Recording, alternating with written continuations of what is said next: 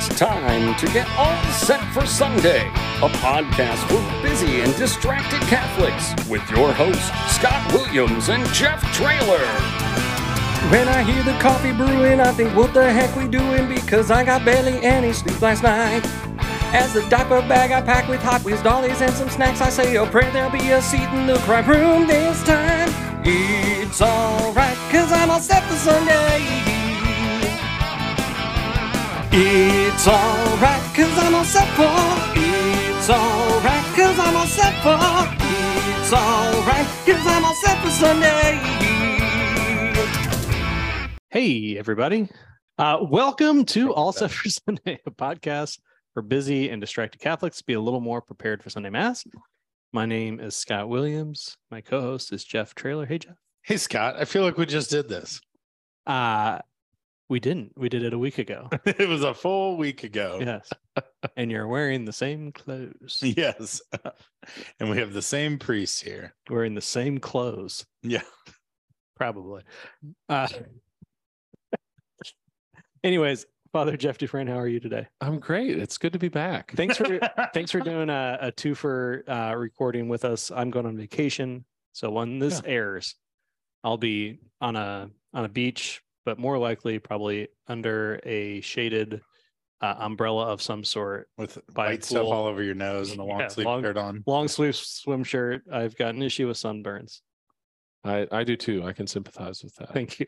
Thank you. That's why I don't go to the beach. What did you say? What kind of you have? What kind of skin? Who? That you don't burn? Oh, I've got good Greek skin. Greek skin. Yeah. Yes. I got Middle Eastern skin. I got Greek yogurt, so it's not helpful. Okay. Didn't help with sunburns. Also, it didn't help my sunburn this past weekend. 2 weekends ago, sorry, because of when we're recording. Right. Yeah. Indianapolis 500. Yeah, I got a little bit of burn up in there. Yeah. Ouch. It happened. It'll tan out in a couple days. I'll be good. Yep. All right. Speaking of tanning out, let's jump into the 2-minute drill. That is speaking of tanning out. That's good. Yep.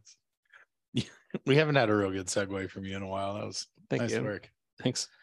It is the Solemnity of the Most Holy Body and Blood of Christ, otherwise known as what, Scott?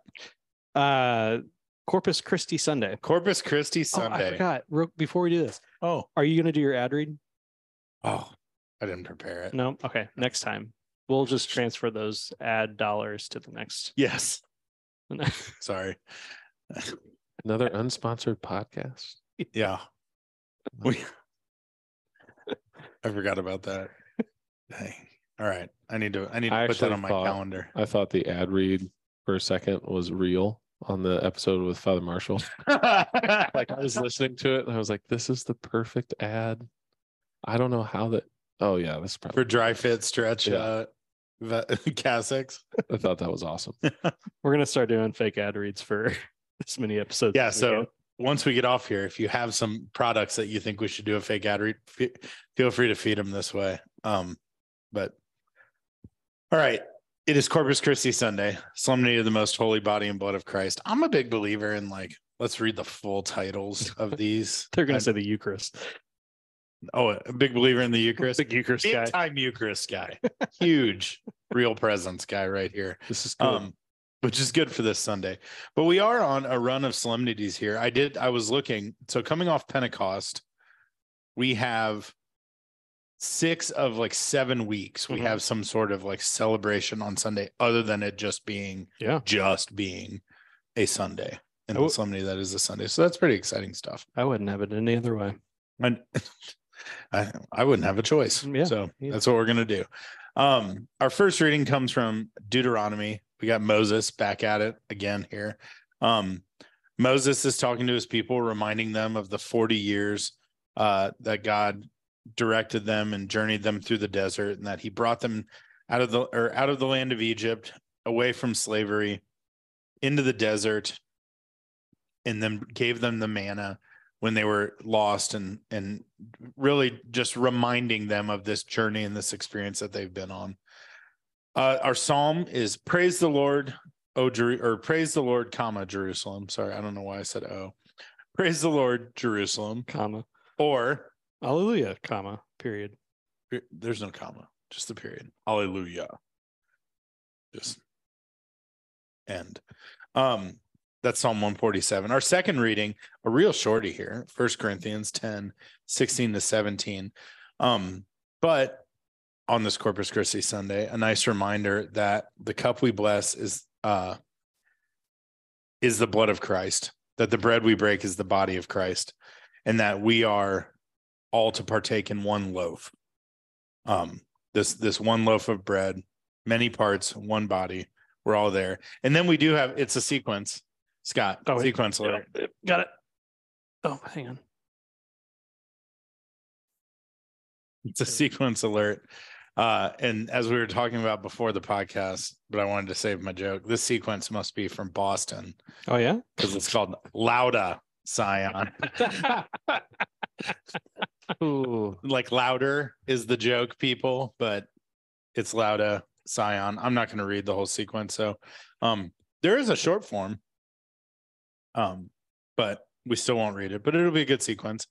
And then our gospel reading, the gospel comes from John chapter 6, 51 to 58. Jesus said to the Jewish crowds, I am the living bread that came down from heaven. Whoever eats this bread will live forever. And the bread that I will give is my flesh for the life of the world. The Jews quarreled amongst themselves, saying, how can this man give us his flesh to eat? Jesus said to them, amen, amen, I say to you, unless you eat the flesh of the Son of Man and drink his blood, you do not have life within you. Whoever eats my flesh and drinks my blood has eternal life, and I will raise him on the last day. For my flesh is true food, my blood is true drink.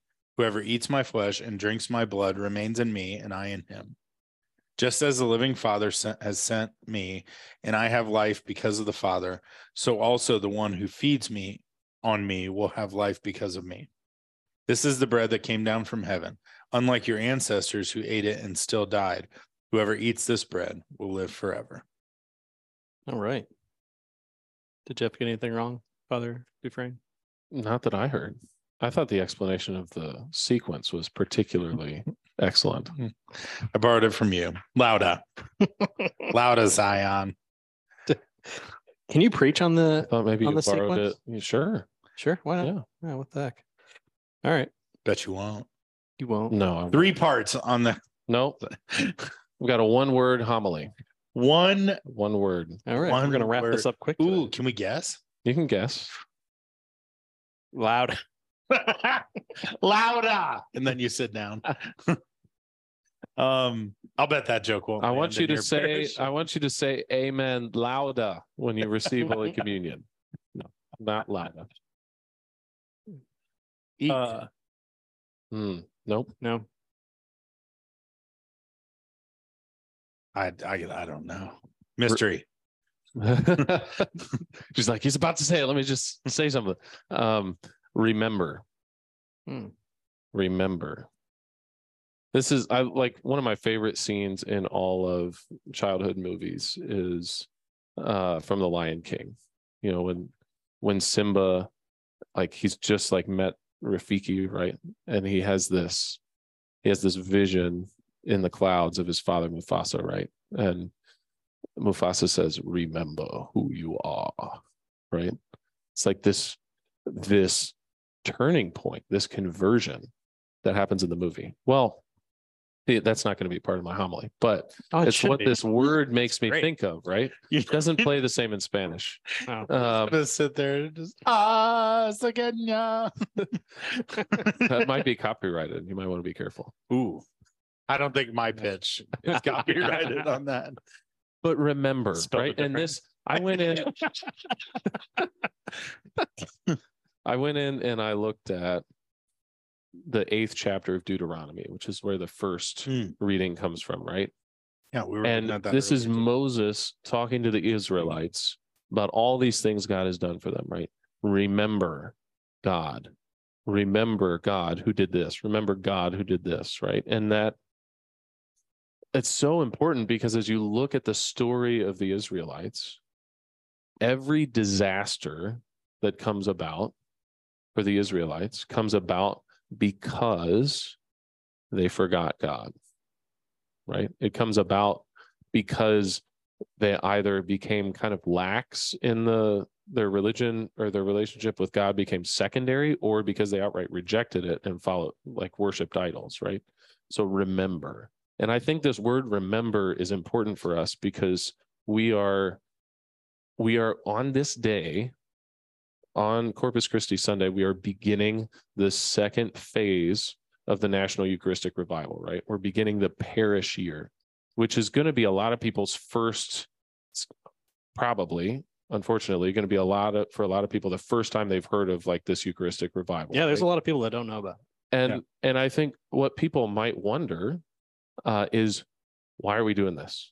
Mm-hmm. Right? For a lot of people, there's going to be that question of, first of all, what's a revival? And second of all, why are we doing it? Because that's what we ask whenever there's some kind of new thing or program or whatever. Well, why did we get to the point that we needed a Eucharistic revival, a revival and renewal of our Eucharistic faith? Well, it's because we've forgotten a lot of things, right?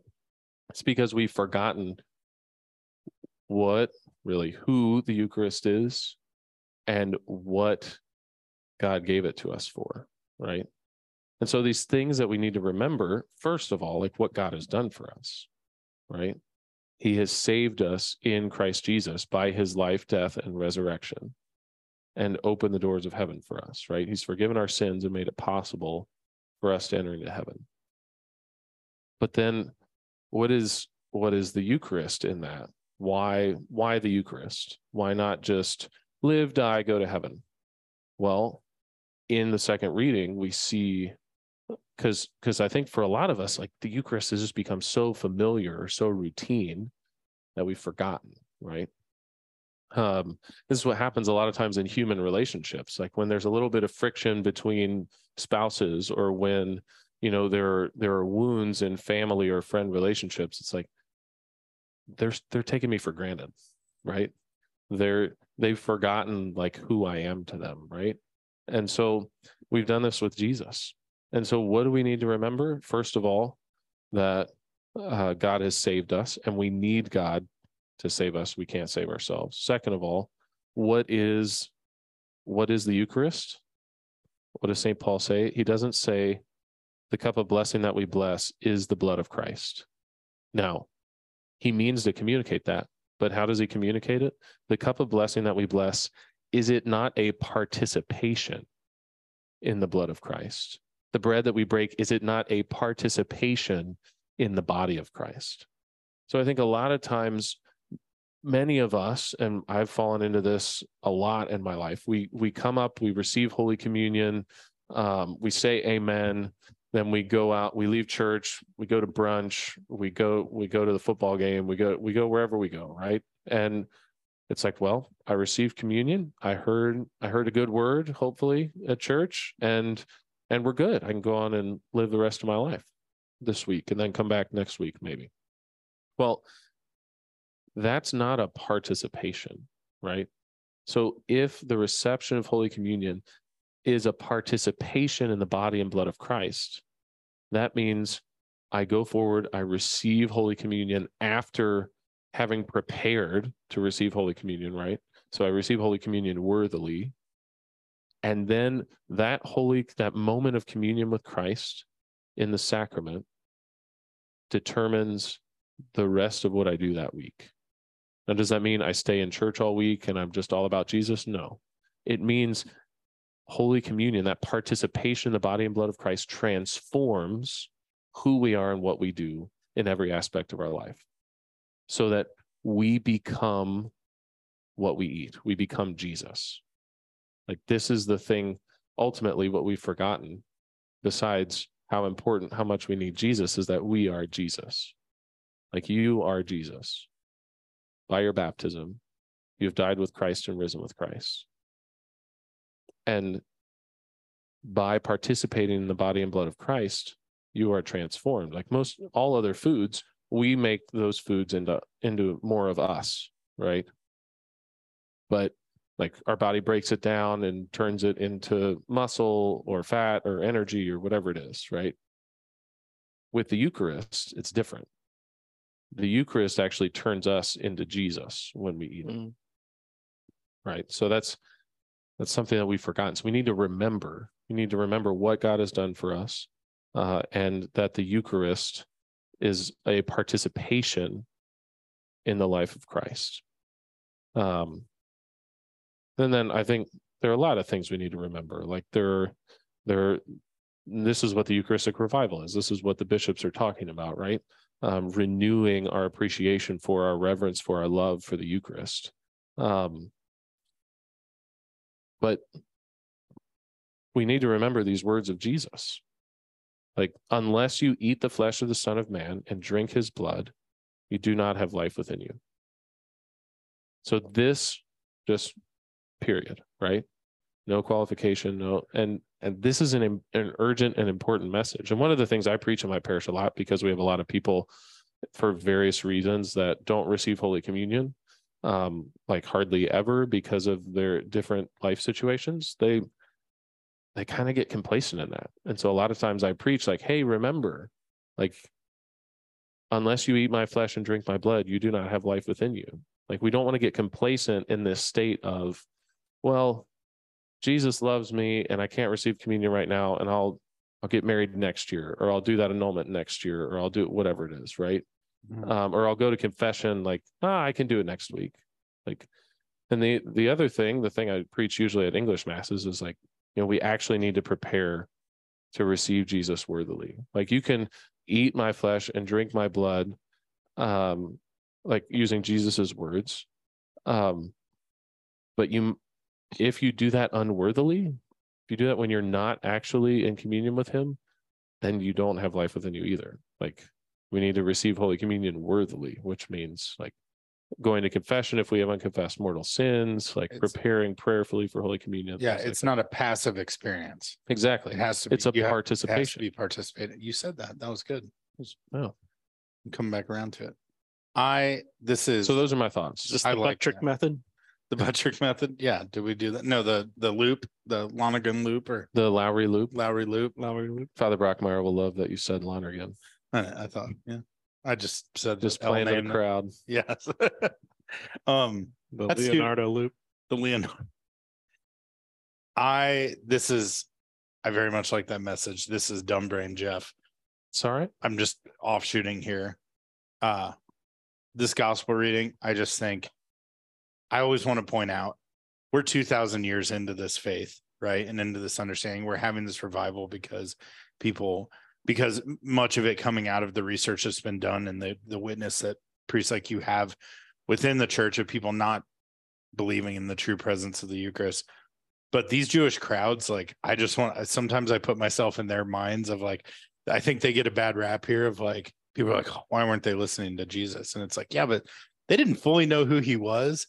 And like, if you just walked in someplace and somebody said this statement to you, I would also quarrel amongst myself and be like, wait a second, why is this guy just many times over repeating that we should eat his body and drink his blood? Like, that's some weird stuff.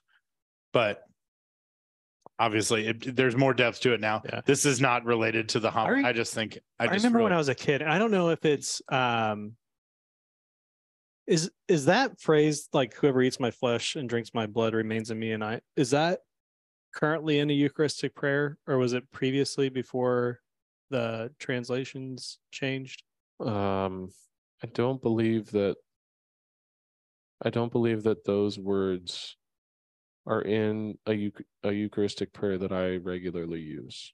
Okay. There are enough that I don't regularly use that I feel like growing up, I heard that phrase a lot, and it kind of freaked me out, like as a kid, but I also didn't know like what Jeff just said. Mm-hmm. Like, I didn't have a full understanding of who that is or how that played out in my life. And I wonder, like, how can I do a better job of raising my children to both like know the gravity of who Jesus is in the Eucharist, but also not be scared about this particular phrasing? I don't know. I think what I would say to parents of younger children is that your children understand the reality of the Eucharist better than you do, because they, like, I believe firmly that children, especially children who are not yet at the age of reason, and so are the future. like are Teach them law. Don't let them yes, be afraid. we are the world. Excuse me. I firmly believe that that children experience spiritual realities at a level that we cannot appreciate as adults because of their innocence. So I would say there are two things. One, valuing and protecting your children's innocence to a reasonable level, right? So don't give your child a smartphone when they're 8 years old. That's not a prudent thing to do in my humble estimation, right? Because what are they going to encounter? A lot of things that will lead them away from God. The second thing I would say is just encourage them to have a trusting relationship with God, right? Because we can hear these words of Jesus with two different, probably many different, but I can think of two different perspectives that you can hear them with, right? You can have a perspective of skepticism, like, oh, this guy's got to prove something to me. And when he says this, it's like, no, you got to say more. Like, you got to explain it. Which is, it's not wrong to desire to understand more deeply, but that if we listen to the words of the Lord with skepticism, instead of with faith, we might not understand them according to the faith of the church, right? So you can also, like, these are not just random people that walked up and heard Jesus speaking in the synagogue on this day.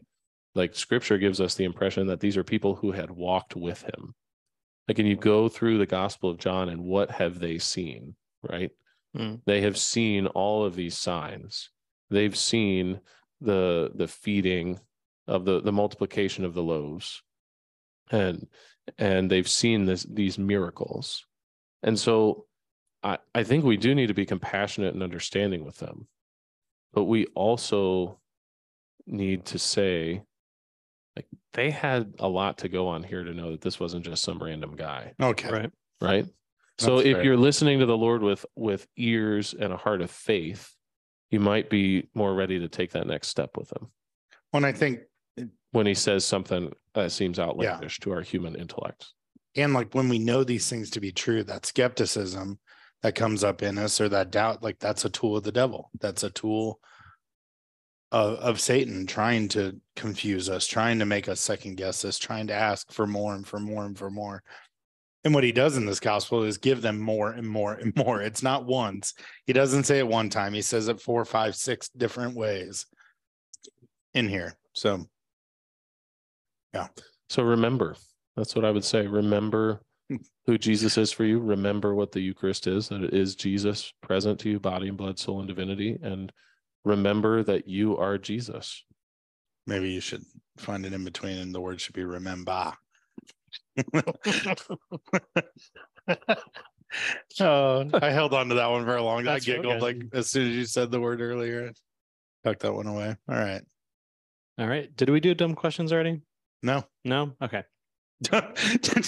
Just dumb comments. Jeff. That's right. Dumb brain, Jeff. Now it's dumb questions. All right. Dumb questions. First off, speaking of Lauda, Scion, where does this come from? Where does this sequence come? Where do sequences come from, Father? Sequences come from the missal. It's a mystery. I actually don't know. When the scripture and the theologian love each other very much. I was genuinely all of a sudden looking at this, and like the cadence it's written in, and like, I mean, it is poetic. And so I don't personally know off the top of my head the story of the origins of the Corpus Christi sequence. I know that many of our Eucharistic hymns were written by St. Thomas Aquinas. So it's possible that this was one of his compositions, but I can't say definitively. And probably there are priests listening to this that are like screaming at the top of their lungs, like, it's this. But I don't have that information. It was composed by St. Thomas Aquinas, a renowned theologian and doctor of the church in the 13th century. Nice. There we go. Off the top of your head, Scott, that was good. Yeah. So guys, you can stop screaming because I was right. So you were right. Thank you, Scott. It's very validating. Thank you. I was curious about that, but also like Thomas Aquinas, way with words. Like that guy could write, but there's a real good, as I was reading through this, there's just a really beautiful cadence to how he wrote this. And anyway, good for him. Next dumb question. Well, over the centuries, it has been set to various musical compositions and performed by different musical styles, ranging from Gregorian chant to ska, polyphonic settings by renowned composers. Oh, and the sequences they're poetry that help to deepen our understanding of the mystery that's being celebrated. It's a rich theological content. Stop reading your. That might be copyright. Continue to inspire worshipers and musicians alike. Did you use AI to find this answer? Of sacred music within the Catholic Church. You used AI to find this answer. I'm just trying to be a contributor to the podcast. Thank you. I can't imagine a priest more freaked out by AI than Father Dufresne, and you're over here just taking theology from. I don't think freaked out is the right word. No. Dumb question. How do you feel about AI? Yeah. I don't know very much about it. You should just type it in there. It'll tell you all about it. I don't know very much about it. I don't think it's a great idea. But I have heard that it's useful for some things. So yeah, I think you're also going to have to deal with it. I'm satisfied with my I feel like that was subpar what my wife said when she married me. You're going to have to deal with it. Yeah, I don't think it's useful for some things, but I hear it can be helpful every once in a while. Those aren't the vows that I remember. No. Were you at Jeff's wedding? No. Oh, okay. You just know the same in all the weddings. Yeah. I know. Yours too. All the Orthodox ones, anyway. Yeah, the valid ones. All right. Well, there's options. Okay. Second dumb question. On this Corpus Christi Sunday, I asked this, and this popped into my head because of when you were talking about if somebody's not worthy to receive, if they've not prepared to receive everything, then they don't receive eternal, like that. What was the phrase you used? Well, the St. Paul and the tradition of the church would say they receive unto condemnation instead of unto salvation. So if we eat and drink the body and blood of Christ when we're not in a state of grace, we're eating and drinking our own damnation. Is what St. Paul would say. Right. That brings some new insight to this question. So I was at a mass the other day, a celebration of the Eucharist, for my daughter's graduation, baccalaureate mass. And I watched somebody receive communion who very clearly did not know what they were doing. And then I watched them carry a host back to their pew. And then I started to stand up, and my wife was like, "Don't make a scene." And I was like, "But I'm not, that person isn't going to pocket Jesus." But then they consumed it. And I'm just curious, like, at times I've laughed about well, then I just watched that person get their first communion. But what should I have done there? Should I have just immediately stopped that person and asked the question? There are a range of things that should have happened before you have to get. But what's my responsibility in that scenario where I see this play out? I would say there were instructions given by the priest, but I think we've also always seen I think we've all seen people who just decide, no, I do want to receive today. Are either of you extraordinary ministers of Holy Communion? I am not currently, but I have been trained and have done it in the past. So I would say first thing for you all who have been or are extraordinary ministers, and anyone listening, you are the first line of defense to prevent against the desecration of the Holy Eucharist, which is what sounds like almost happened in that situation, right? Mm-hmm. So as soon as you receive a ciborium or a paten to distribute Holy Communion, or you receive the chalice, you are responsible for whom you distribute to. So if you're a minister and someone looks like they obviously don't know what they're doing, I would encourage you after consulting with your pastor to ask them, are you Catholic? Be hospitable, be kind, but you have no responsibility to just give Jesus to everybody that comes up, because we don't want to desecrate the Holy Eucharist, right? If you're in the pews and you witness something like that, I would encourage you with, if the defenses fail, right? Mm-hmm. And something sneaks through, somebody didn't notice or whatever, we'll give them the benefit of the doubt. Gently with kindness and charity. I would say approach the person, be very deferential, and just say, hey, I noticed you haven't consumed our Lord yet. Like, are you Catholic? And just ask them, like, first option would be for them to like return the host, but just ask them to like either give you the host or to consume the host. Like,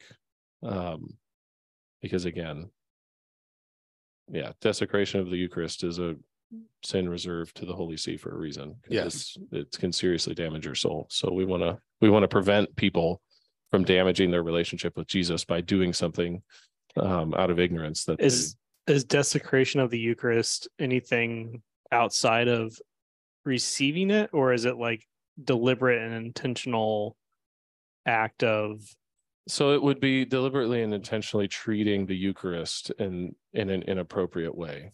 But if somebody was like, hey, I don't know what this is, I just went through a line and I just put it in my pocket. I just did what everybody else was doing. We would say that the action is objectively what the action is, like desecration of the Holy Eucharist. Their culpability for that before God might be reduced by invincible ignorance. But if the priest has said 5 seconds ago what it is and who should receive, you don't have invincible ignorance. But it does take 7 times for someone to hear something the first time. So, I would say that would be the moral. So if it was in the bulletin, the priest said it. Stop. Yeah. Invincible ignorance might be my new favorite phrase. I'll probably misuse it, but I really like that phrase. Make that the title of this show. Invincible ignorance. It'll be in the show notes. Invincible. So bottom line, invincible ignorance. Bottom line is clickbait. Is remember, and if you've heard anything that makes you think of situations that may have happened in your life by commission or omission, like go to confession, and the priest will help you. Yes, so, Jesus loves you. Receive Jesus, and remember go to confession first if needed. To subscribe to the pod. Go on over to the YouTubes, subscribe there. And you know what? If you're feeling a little, spicy, share it. Yeah. Share it. Be invincibly ignorant. Share it out with others. It's also been a long time since anybody has reviewed the podcast on the Apples. So if you review the podcast on the Apple's iTunes, we will read it on the next episode. Ooh. And we'll pick the best one and give you a pair of socks. I love it. I'm in. Is that good? Yep. You good with that, Father? That sounds awesome. Sweet. All right. Bye, y'all.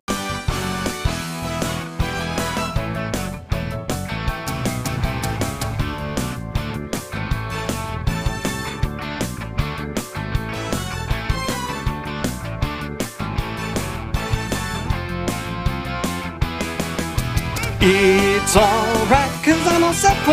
It's alright, cause I'm all set for.